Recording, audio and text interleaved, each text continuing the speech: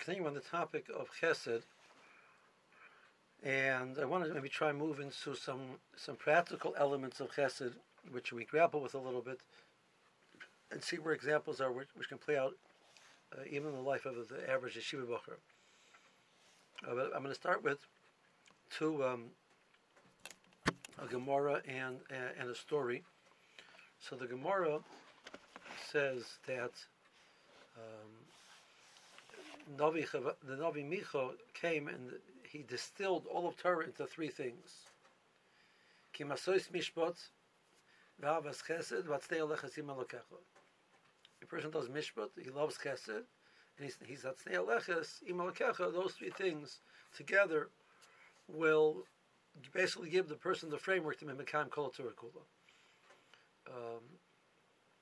So the Gemara on that, the Gemara says that Vatznei Aleches Im Elokecha is referring to the mitzvah of Hachnosas Kala and the mitzvah of Levoyas Hameis. So what does the mitzvah of Tznius have to do? Vatznei Aleches have to do with the union of Hachnosas Kala and Levoyas Hameis. Okay. It's interesting to note that the word Tznius, which is only found twice in the Tanakh, it's found in this pasuk Vatznei Aleches Im Elokecha. It's also found in the pasuk in Mishlei, where there the pasuk says Es Tznuim Chachma. With Tznuim there is wisdom. For those which are Tznuah there's wisdom, and that the God says because a Tznuah is a person who is interested in hearing what other people have to say as opposed to sharing his own thoughts. He's not talking, he's listening. And he says in general we find that talking is much more about me having information and departing it to others. Imparting it to others, not departing, imparting it to others. Whereas I'm not learning anything new when I'm talking. When I'm listening, I'm learning something new. So a Tsanua who's willing to keep his mouth shut and listen to other people learns things. But a person who's talking always doesn't learn anything new because he's always busy talking. So the Tsanua has Chachma because he's able to absorb that. That's an interesting point, and that will help us understand this Gemara as well. Okay, that's the Gemara. Let's hold the Gemara and let's say a story. So this story is not necessarily a Jewish story. This story I once saw in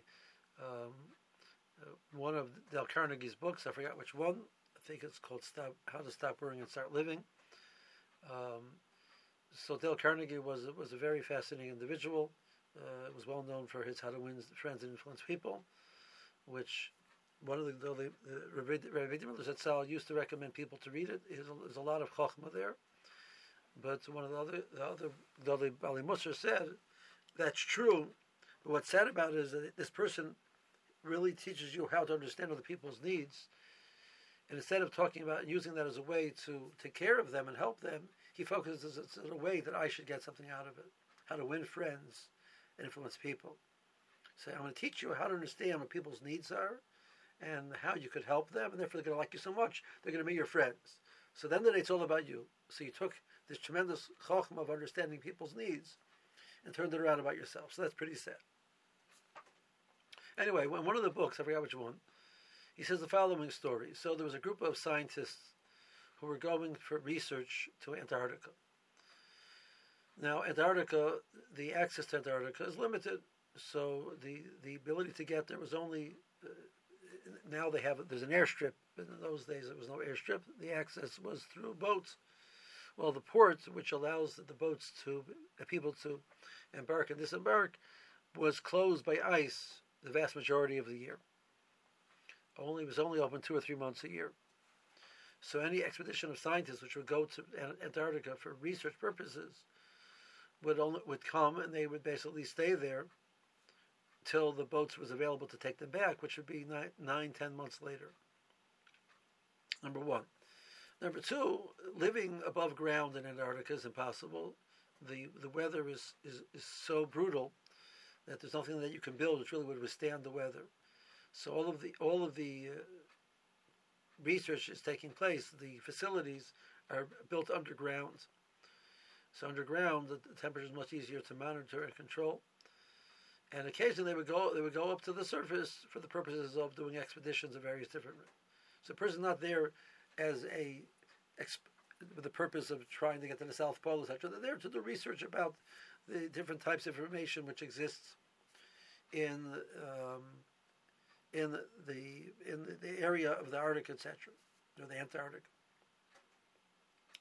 Okay, this fellow comes and his field is nutrition, and part of the research he's going to be doing is the impact of extreme weather on the person's digestive system. So he travels with a group. There's a group of about 50 scientists, and they come, and they're going to be there in these facilities for 9 or 10 months. He's a nutritionist, and he's also a scientist. So, he does what he thinks is right and best for his health. And he decided that the best way to eat food is, before you swallow, is to chew each morsel of food 50 times. Because that way the saliva actually mixes with the food. The saliva has some enzymes in it already. It starts the process of breaking down the food, so when it gets to the stomach, it's already in the process, and therefore it's digested better. The body's able to get more nutrients out of the food. They have limited food, and it's best to take advantage of the food which is there. He's going to chew every single morsel that he eats 50 times. So we'll call him scientist number 1. Scientist number 2 is not a nutritionist, and that's not his observations about life. He's there for a different purpose. And he's seated across the table from scientist number 1. So they come to the first morning to breakfast, and they sit down. And scientist number 1 chews every single bite that he swallows 50 times. And that annoys scientist number 2 slightly, because every single bite that he puts in his mouth, he chews, and he chews, and he chews, and he chews. Finally he swallows it. Then he takes another bite, and he chews, and he chews, and he chews. And finally he swallows it. And it annoys him a little bit, but really, it shouldn't really bother him. What's the difference how this fellow eats his food? So he doesn't want to say anything like, you stop chewing so much, because that's not really his business. So he's embarrassed to look like such a petty person who is stuck on how many times you chew your food. So he doesn't say anything. Okay, they come to lunchtime, and obviously to move elsewhere again looks very petty, and it's beneath his dignity to look like he's such a petty person. So he comes at lunchtime, and again, scientist number 1 is chewing every single morsel of food 50 times. And scientist number 2 is annoyed by it. And by supper again, and by breakfast, and by lunch, and by supper, month after month. And scientist number 2 is getting more and more and more upset. And the person writes, this is a true story, the person writes, at the end of the 10 months, it took every ounce of self-control not to reach across the table and murder scientist number 1. It bothered him so much, by the time the 10 months were over, he wanted to kill him. He wanted to reach across and throttle him, and squeeze the life out of scientist number 1, because scientist number 1 chewed food too many times. Now, the story sounds absolutely ridiculous, but if we're willing to be honest,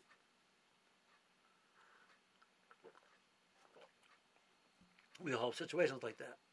So the guy across from me chews too loudly. The guy brushes his teeth strange. He burps too loud.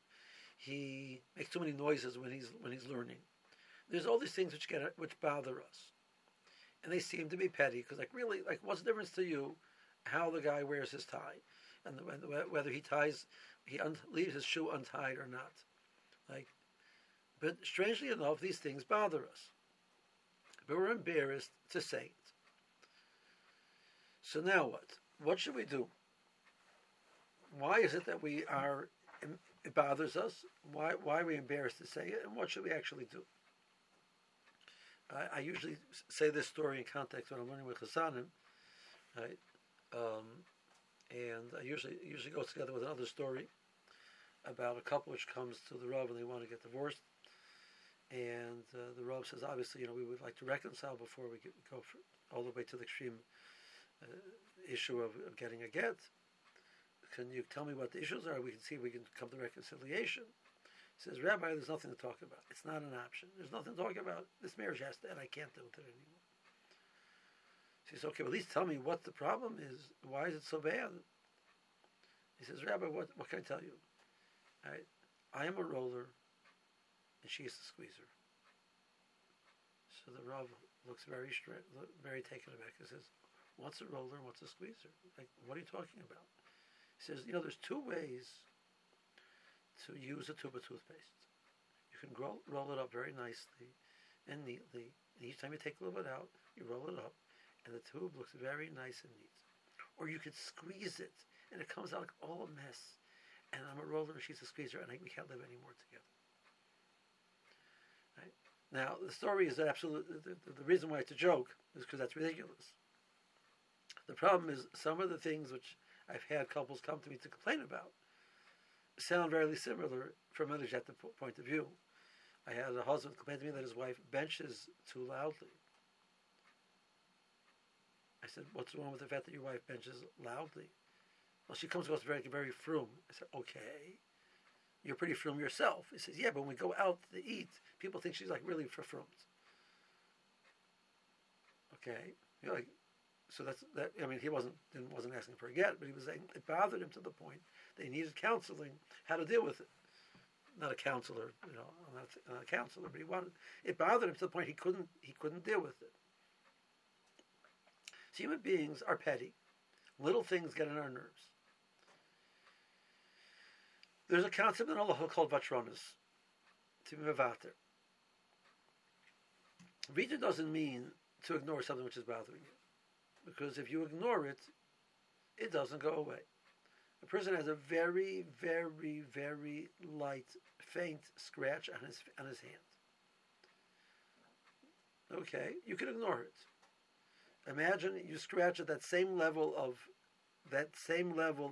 lightness a second time, and a third time, and a 10th time, and a 50th time. That light little scratch, which is almost imperceptible, becomes an open, festering wound because it's been rubbed so many times. So in a situation of a couple, there's something which bothers one of the parties, and it's something which is minimal. The person has two choices. He can say, you know what, I can either move on and decide that it really doesn't bother you and make a decision that it really doesn't bother me. Not that I'm saying it doesn't bother me, not that I'm wishing it doesn't bother me, but it actually does not bother me. I put it in the context of a bigger picture and say this is really not important. Or I can ask him to stop. But to ignore it while it bothers you, it just gets worse and worse and worse. So one day, the husband gives the wife and says, I hate the way you squeeze your toothpaste. She looks at him like he's from Mars. You're yelling at me because of how I squeeze toothpaste? Like, really? Now, if you take that conversation and you move it to Bachram and Yeshiva, who happen to be living underneath in Antarctica together for 10 months, right? And they tend to get on each other's nerves sometimes. And we said, we're not so different. There's things which really bother us. Now, I hope nobody, Baruch Hashem, is holding in a situation that they need self-restraint to protect the innocent.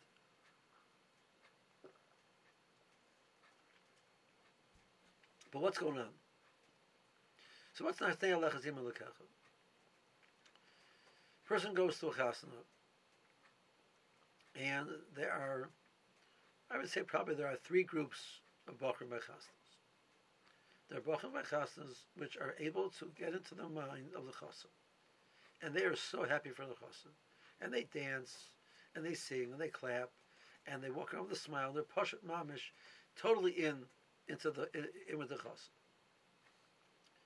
The Bachrim which maybe they're not as close, or they feel inhibited a little bit to dance too much because people will think that they're strange. People will they're going to dance in front of the chassan. Are you really right into the chassan? Was it a good dance? Do you know how to dance? Your juggling wasn't perfect, etc. They're focusing on their embarrassment. And then the third group of Bachrim Chasnas, which dance in front of the chassan, and one in the back of their mind, they're thinking, well, how is such a great dancer? Wow, everybody's watching how such a good dancer I am. Nachtei Alech Azim Alekacha is the ability to take yourself out of the picture. I was once way back when we had a situation where a few of the Bochum had decided that they would be more misamech by chasna if they drank.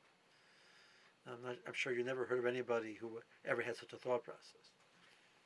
So I asked the Bochum, why are you drinking? He says, I want to be misamech the chasna. I said, what does that mean? You're telling me that you have a friend who's getting married, and the only way you can feel happy for him and be excited and want to dance with the chassid is because you drank something?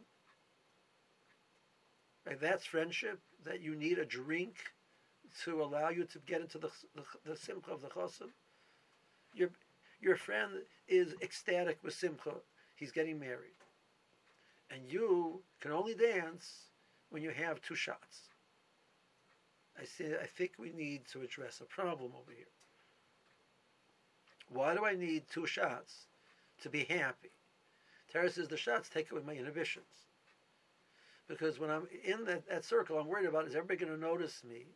And whether I'm a good dancer, or a bad dancer, or the best dancer, or the worst dancer, or that my shirt looks the right way, etc. So alcohol helps me forget what people are thinking about me. So the Gemara says that even by a levaya and by a chasna, there's people which are busy thinking not about the chassan and not about the nifter. They're thinking about themselves. Are they bad people? They're not bad people. The matzneya lecha zima lekecha means you can be matzneya yourself. You take yourself out of the picture. So the Goin says, "Esnuim chachma." I walk into a room and I want to be a listener. I want to hear what the other person has to say because I want to learn. Well, I need everybody to know how smart, how much I know. I want them to know who I am. Esnuim chachma, a person who is able to be matzneya himself and sort of like hide him, take himself out of the picture. That person will gain so much more. He can be truly be the mesamech with the chassid. He can truly be maspid by the levaya. I mean, I'm not a Navi, I'm not a Ben Navi, and I'm not a mind reader.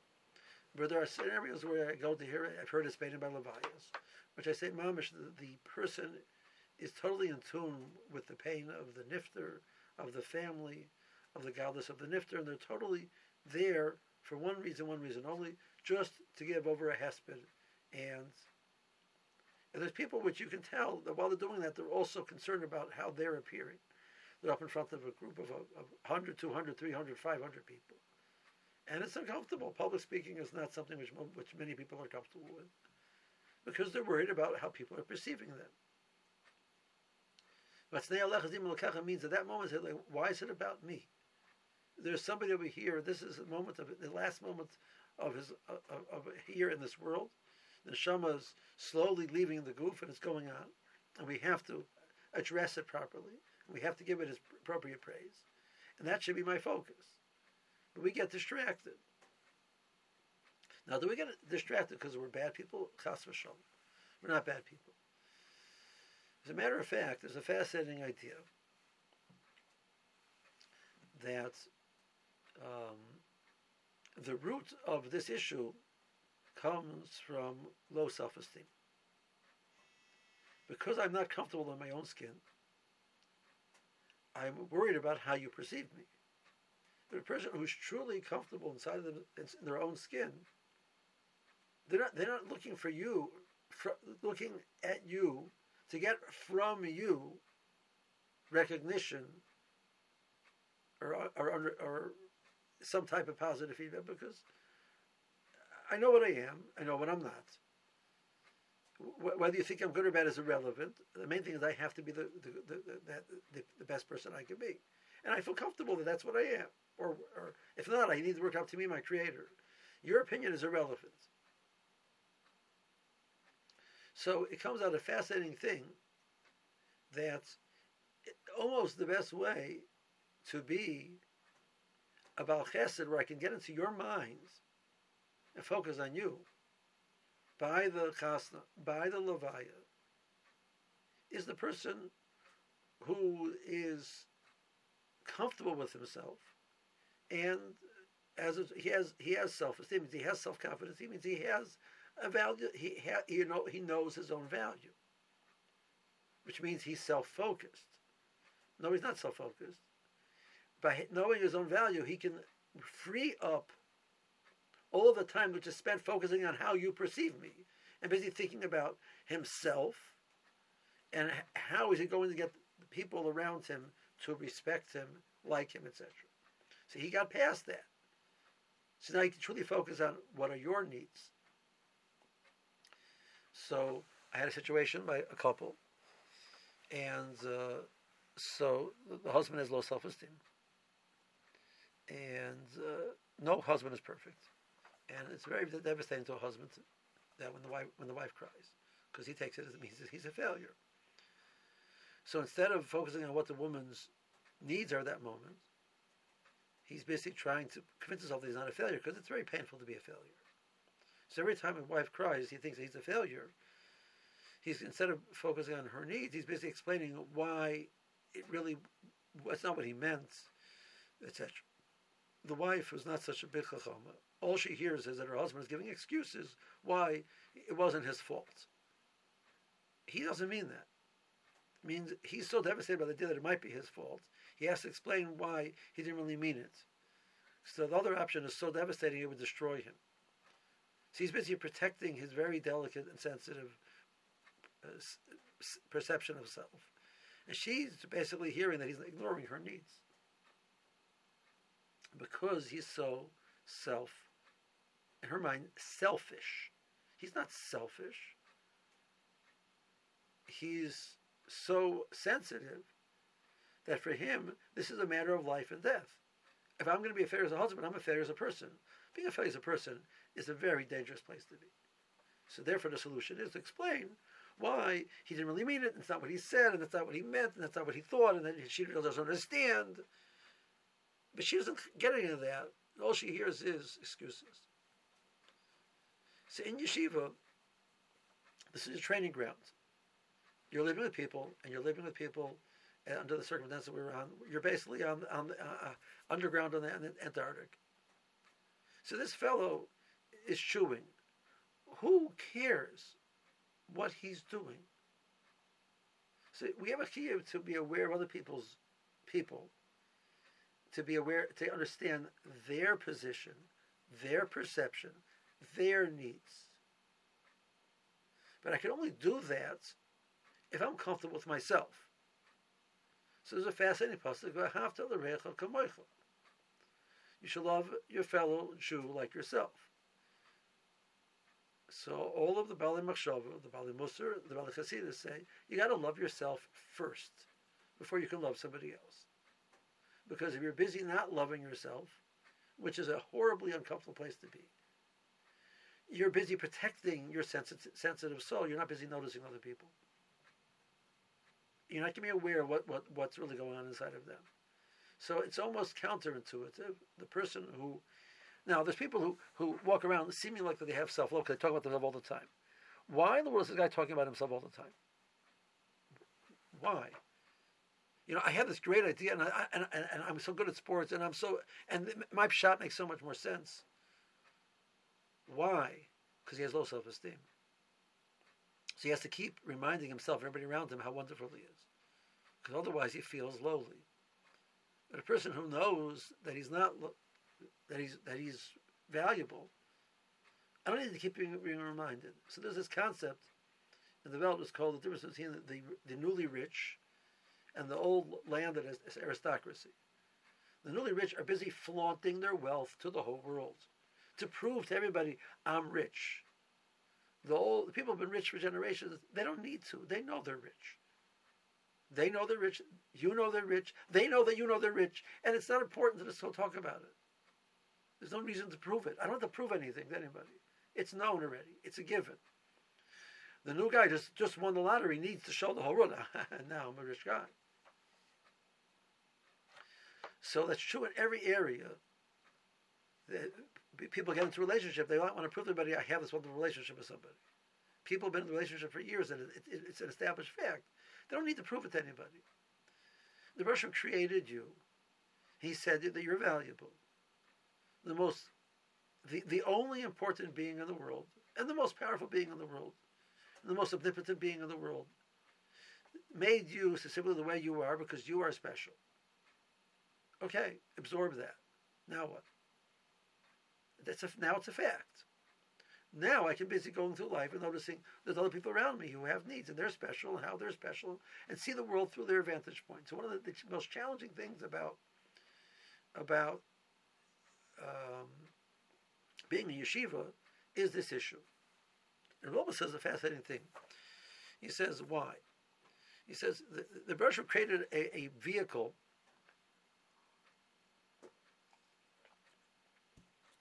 to help us get there. It's called the Jewish mother. Okay? Jewish mother's role is, right, to keep saying how wonderful her Yankel is.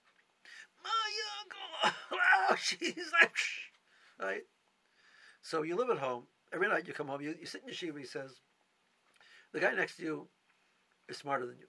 He's a bigger bucky than you. The guy across is a bigger daver than you. The guy in front is a bigger Baal Chesed than you. The guy behind you has a better memory than you. The guy across, like, it Pasha wears away at you. Because everybody's better than you in some way. So you start noticing how small you are. So you go home at the end of the day, and the Jewish mother says, my son is the God's gift to mankind. So you hear it a million times, so you start believing you're God's gift to mankind. Not in an unhealthy way. In an healthy way, but the Bereshit made you special. Yours are special, because you are special. And now you can accept that as a fact and move on with life. But when you live in a dorm, Revolba writes, eventually you don't get that. So it starts wearing away at you.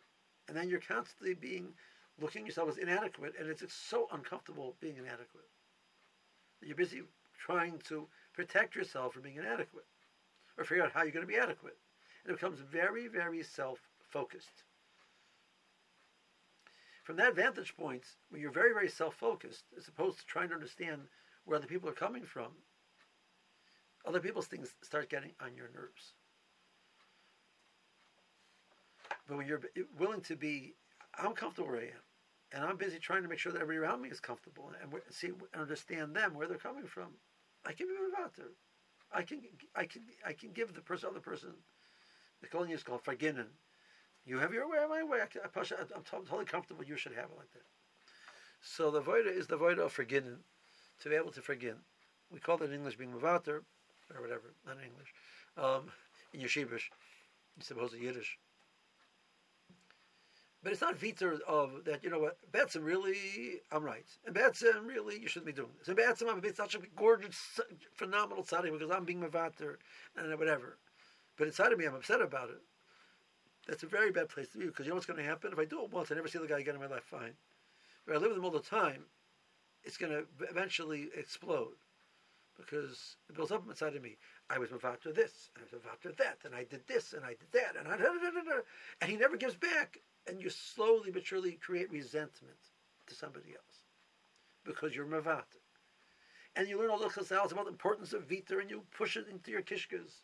And there's the asserted musar that Rasul says that when you take a spring and you press it down, you press it down, you press it down, eventually the spring pops up the other direction. So the person who takes a tainas dibur and he stops talking and doesn't talk, the next day he talks double. Because you didn't fix anything. You just forced it down your throat. You didn't fix your emotions with the other person. You just forced it down your own throat.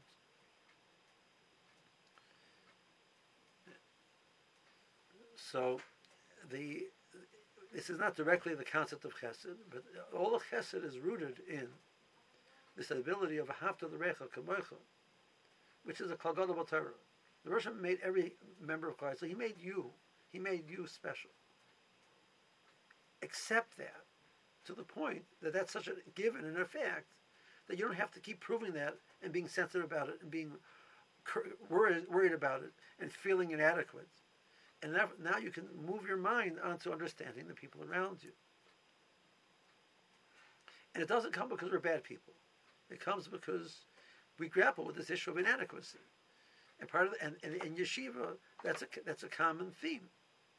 Because compared to everybody else around me, I am in some ways, I am inadequate. And the yeshiva the whole concept of the yeshiva is that it expects growth and perfection. And I'm not growing and I'm not definitely not becoming perfect. So I feel inadequate.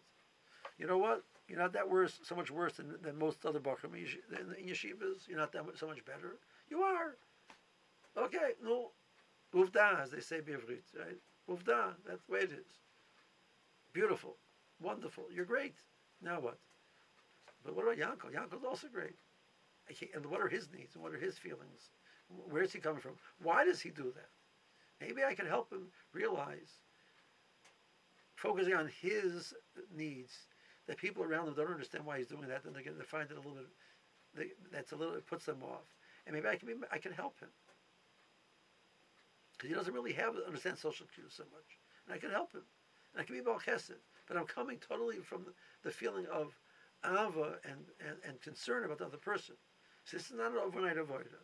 But it is an important avodah. And I think it gives a little bit of insight to understand why it's so challenging and how we can possibly address the issue. So I hope that meanwhile, all of you should be well. I hope to be in person next week. My